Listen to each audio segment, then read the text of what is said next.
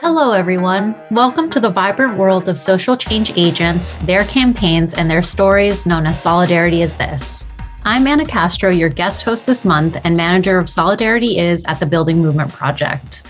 For our January 2022 podcast, my guest was Juniper Angelica Gia Loving, Associate Director of Gender Justice Leadership Programs at GSA Network. When I tell you that this podcast made my jaded, pandemic-weary heart grow 3 sizes, I am not exaggerating. If you enjoy it, please subscribe and share it with others. Gia is a true visionary. Her work for gender justice incorporates her own experiences as a transgender, non-binary Latina, as well as the stories of young trans and non-binary people across the world. She is also the proud mama of one of the coolest kids around, Tiger.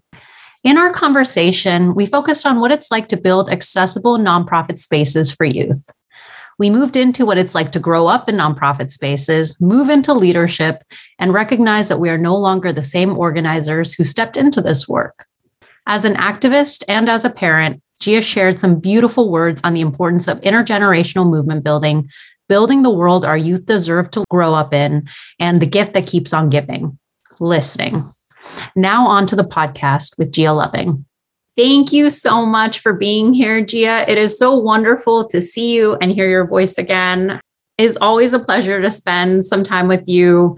And, I've admired all of your work from afar and then had the pleasure of working with you at Transgender Law Center and getting to connect with the youth organizing base that you have developed. You are an incredible presence in that space. And so, I want to kick off this conversation with you by asking you, what was your entry point into activist work? I know you've probably had to share that story a lot of times. So I'm also curious about how that story has changed as you have taken on all of these different leadership roles. That follow-up was a good one. I was like, I'm ready to give you my spiel.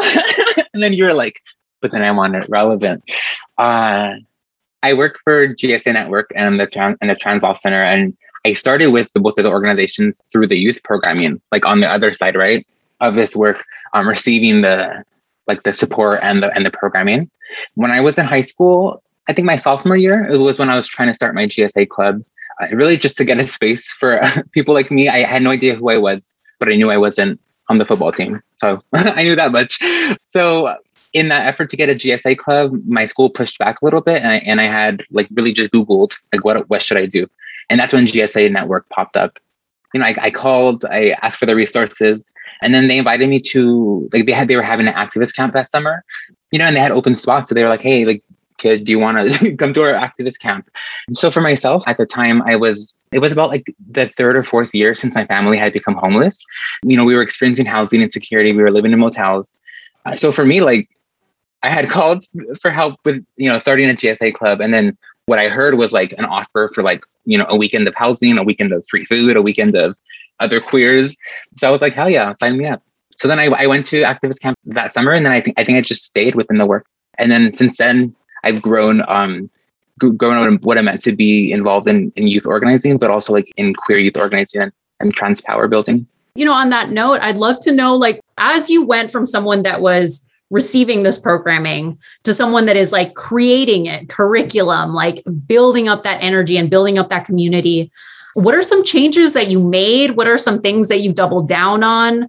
As a leader, how have you shifted these spaces to make them more accessible, more inclusive, and more welcoming to trans and queer youth? After I graduated high school and I had also transitioned out of GSA Network's youth programming, I had the opportunity to continue through they're building alumni program, but also at the same time was when we were creating, or when TLC and GSA Network were partnering together to create the Truth Project, right? Which was really just our initial response to supporting trans youth holistically, building out a program specifically for trans youth, by trans youth, to support folks in sharing their stories, but also be supported on all the other impacts. So, I was lucky enough to have the opportunity to be brought onto staff and help lead that. And that was kind of, I think the first opportunity to really build out not only what the organizations thought we needed to respond to the moment in 2015, but also it was an opportunity for me to take my expertise or whatever they saw in me and bring it into the programming Yeah, I think early in my organizing, like on the staff side, I really felt a pressure to to like, create a replica of like what I had seen around me. Like I had seen programming that worked for like all the other like, younger queer like white students. I felt a pressure to like make something as polished and as nice and as like palatable as what I was seeing. But I think what truth really stuck with me, not truth the program, but like truth within myself, what my truth really stuck with me was I never forgot how I got involved. I never forgot why I needed programming. And that always like challenged me to really like ask myself, like, would your younger self be able to be part of this right now? And if the answer is no, if she could not commit to this, if she could not get to wherever you're hosting this thing, if she could not even find the application because she didn't have a computer, it's like all those things I think have challenged me to make my whatever project I'm working on as accessible as possible. And not just having that be like a lofty goal, but really just like a realized question of like, how do we make like the Black and brown queers that we want in our programming be able to see the work, be able to join the work, and also stay in the work? I think a lot of the improvements I've been trying to you really cultivate and shape along with my co-conspirators is really not only how do we reach folks that like the pandemic has opened the doors to in terms of like technology and online access, but also how do we keep folks involved, right? How do we acknowledge that people need like that immediate support? And then also how do we make it enticing enough for them to like stay involved, continue working on their leadership and grow in ways that they didn't think was possible. Some of us are just looking for food and housing, and then we end up having a whole career. And that I think is what I want, for anyone who wants it. I really love that vision that is, the understanding that you have to unlearn bits of white supremacist culture that are very pervasive in our nonprofit progressive e-spaces. Oftentimes, the things that we want to create that mirror our experiences, or at least take into account our experiences, don't exist yet. And so when we're trying to think through like, this is what success looks like for this, we're talking about something that hasn't yet happened. We're like thinking through what that success could look like. We may not know what it looks like, but we know what it feels like. I don't know. I was like reading one of my journal. I was reading something that I had written a minute ago. And I was appreciating that, like the perspective that I had just because it had been something that was like a few months ago, or more. I think more like a few years ago. But it was talking about like when I was first getting into organizing, there was something that I was clinging on to, which is idea of like my mom has always been very real with me, has always been very honest with me, has never really beat around the bush. So when I started to get into organizing and started to learn all these like really core like life like changing like things about the world, that I was like, oh my God, this is what's happening. And I was also bringing that information home and trying to digest it with someone. And my mom, was the closest one in the motel room that we lived in. So there are moments where she just like really like flat out said, like, if you want me to be part of this conversation, you need to invite me in a way that like brings me into it. Doesn't like talk down to me. I feel like my mom really challenged me to not only bring home information that was like relevant, right? And like timely for the time we did have together, but also in a way that was accessible to everyone who I wanted in the conversation. And I think in the same way that my kid has challenged me to also like kind of know what I mean, because I would have to essentially like translate it to so he can comprehend it as 8-year-olds. I think early on I held on to that in my work, and it's transformed in different ways and it's shown up in different ways over the years. But I think looking back, I'm still holding on to that. I'm still holding on to the challenge around making sure that my work never leaves the people who it's impacted. I think even as I like work toward my own sense of basic needs security, the challenge remains like, how can my work still like serve that younger sense of self who didn't have access to resources, who was lucky enough to find a network for that day's needs. I love what you're saying, because I feel like this is something that we can lose sight of. It's the fact that the person that you were when you entered into doing movement work may not be the person that you are currently, in the sense of your circumstances may have changed. You may be experiencing more like traditional stability. Like, you're talking about like having like, income, like a salary, like sick days, like insurance, all of these things, which I mean, I also remember like having that same feeling of I am making more money than like either of my parents ever made in their lives. And that was when I first started working in nonprofits. And I was, what would be considered these days like troubled nonprofit salary. It was like that was still way more money than I had ever even thought of having. What has been your experience of like advocating for these accessibility in these spaces?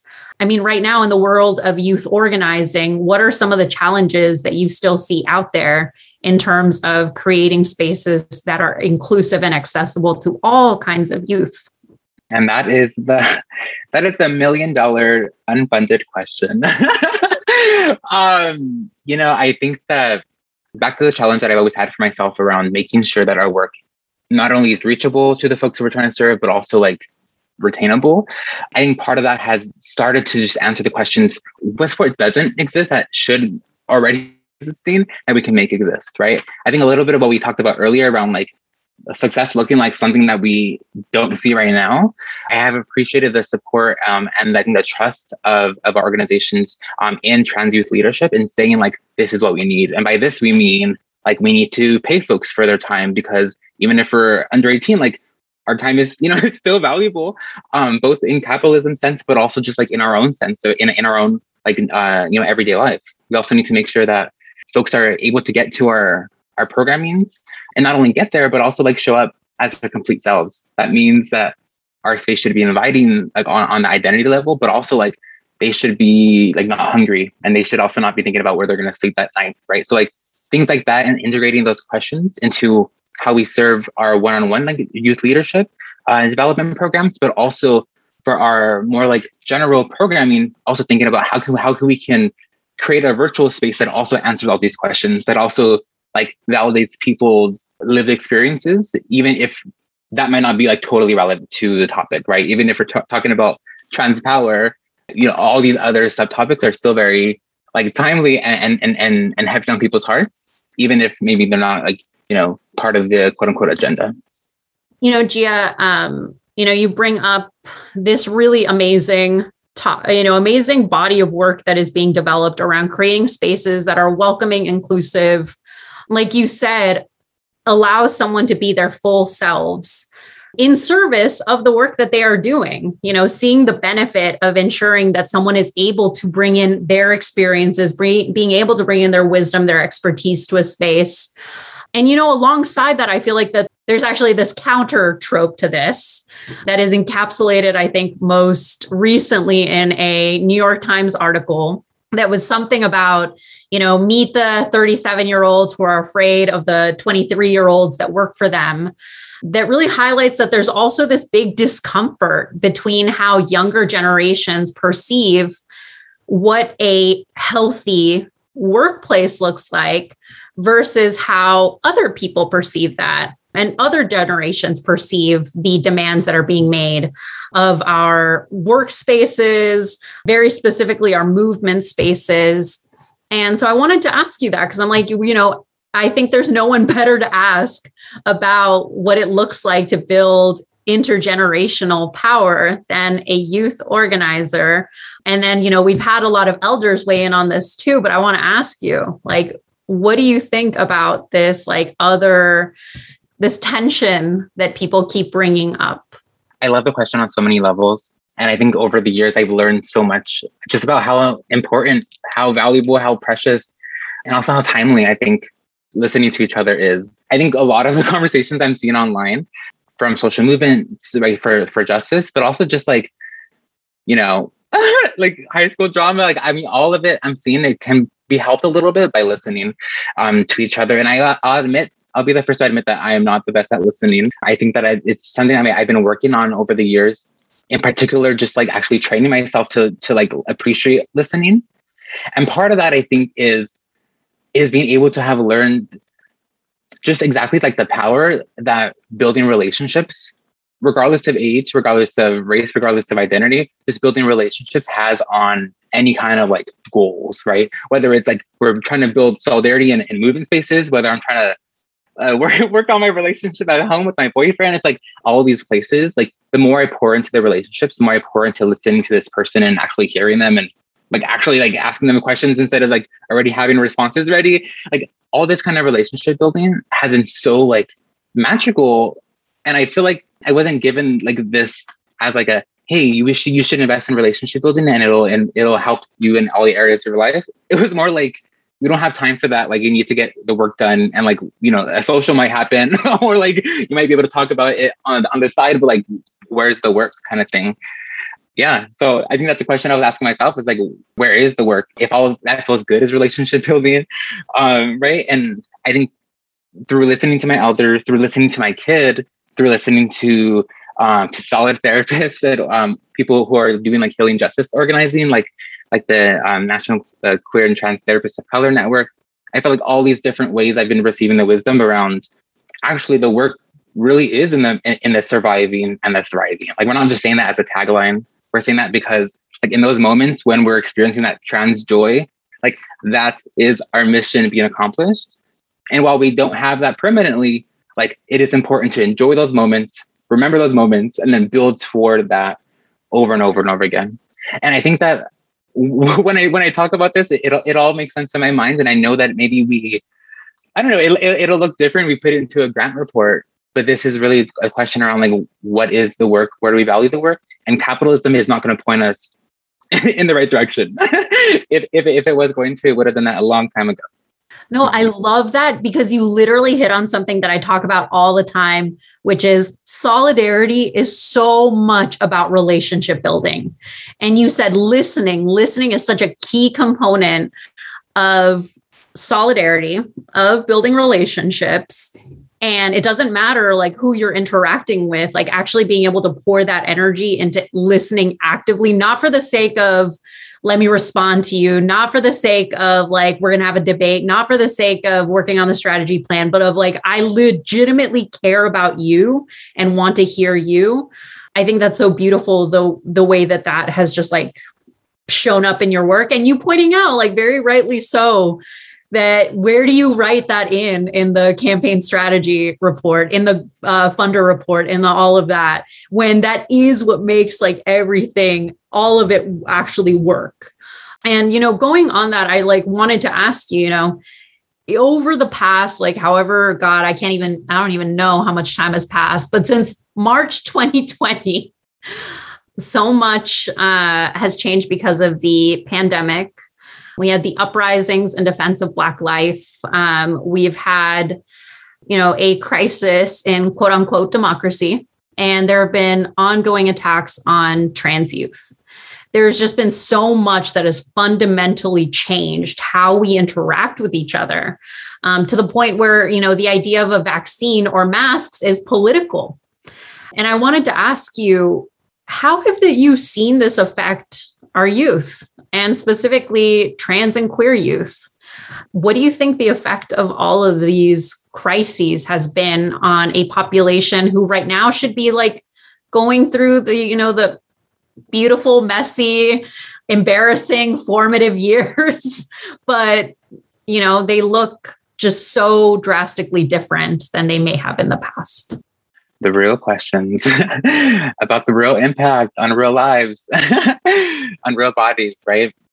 You know, I think that the past few years has been the chaos that we all know it to be, and has been like, I think in so many ways I've heard people talk about it as a portal. And I really do think that it's like, cool, this might be a choice point in like history. And I think history is always a choice. There's always a choice point. Like, where are we in this moment of history? But I think right now, what young people are able to see is not only feeling the truth around like, what does it feel like to like not have our needs met, but also to watch like lives become uncovered, right? Watch systems that they're learning about in like, you know, US history class or government class, and to see it actively not working, right? Like, I can't imagine what the teachers are talking about in terms of like 3 branches of government while like 45 was president, you know, like the irony that folks are seeing on such a honest level, I think has set folks up to not only, I think it just pushes us to the realization that if anyone's going to save themselves, it's going to be us.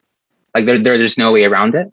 The idea of the government or the idea of institutions supporting us while young people are actively experiencing like being pushed out, being criminalized, being like removed. I think just puts us in a position to make that a point of activation, to make this a point where young people are taught that they not only deserve to have all their needs met of their dreams, but then also they have the power to make that possible. That they have the power to make that possible now, because the systems are failing folks every day. And, the idea of we are going to be the ones to save ourselves. What does that mean for what comes next? Because the pandemic is not over yet. And what here I am in Texas, and the Texas legislature is just made it their mission to abdicate from their responsibilities to target folks in this state. What comes next after this? How do we get to this place of being able to imagine what abundance looks like and liberation could look like and mutual support could look like? I was listening to another podcast, and I think it was like Toshi Regan who was talking about what it means to like sit with the question around like, damn, the government's really failing us. The government has always failed us, right? Like really sitting with the question around like, damn, like our people don't have what they need. Sitting with that hurt and then figuring out what's next. And I remember them talking about how in that moment is when it's really up to the community to be everything that the community needs, to get really good at all the kinds of systems, whether that's like healing each other and supporting each other, whether that's supporting each other's bodies, and whether that's like supporting each other's minds and helping each other learn all these different systems that we have acknowledged that are broken, but we, continue to have to work under. Why don't we try to start building those within our communities? And I think all around our examples of communities already doing this, right? Already bringing in not only like throughout our movement's history, like with the Black Panthers, right? It's like starting breakfast programs and schools, but also just like what that looks like today, right? And that's all possible today. I think an example at the Trans Law Center, right, is our Trans Agenda for Liberation. Clearly outlines exactly what that can look like, what building a new world looks like, what like investing in all these systems that are run by our community for our community look like.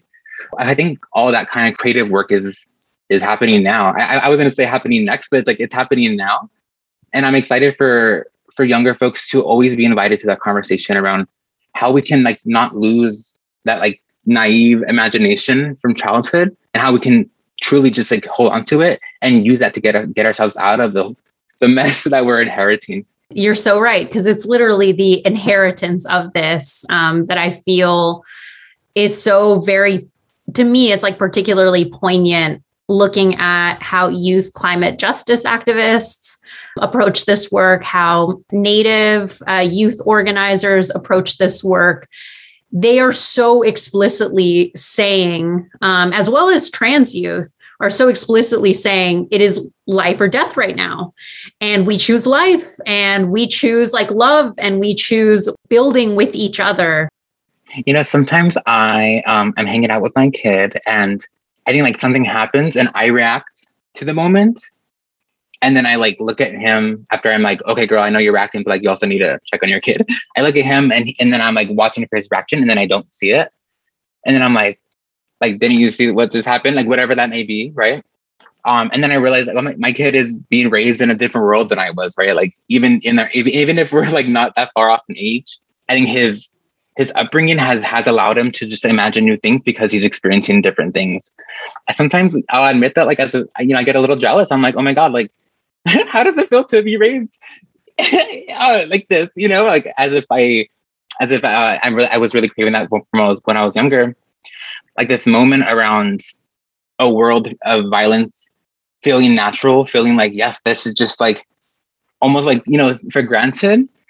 Seeing that possible for my kid, I think is what I'm driven by, to just be the norm. I would love for younger people to be raised and really believe that, like, that whatever they think is their potential is like their potential, and for folks to have the resources to be able to like chase those dreams, right? That looks like maybe getting good at schooling folks, or getting our schools to have what they need. But I do think that that's what's keeping me going throughout this like last few years, but also just like my own life is this idea that like my kid can really know a world that is peace.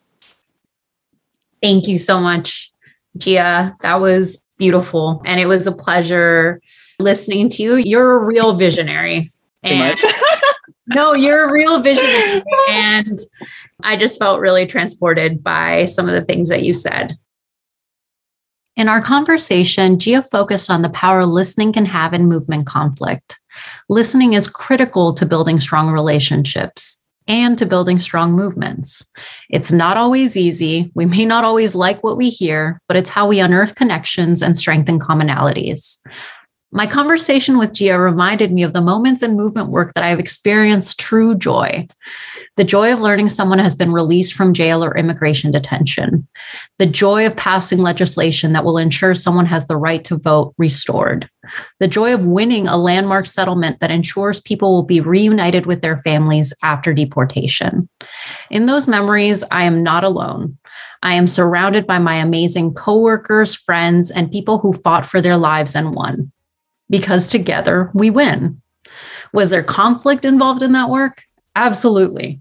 On the other side of it, I can reflect on how it sharpened my political analysis, made me a better supervisor, and a well-rounded advocate whose work doesn't stop at the win.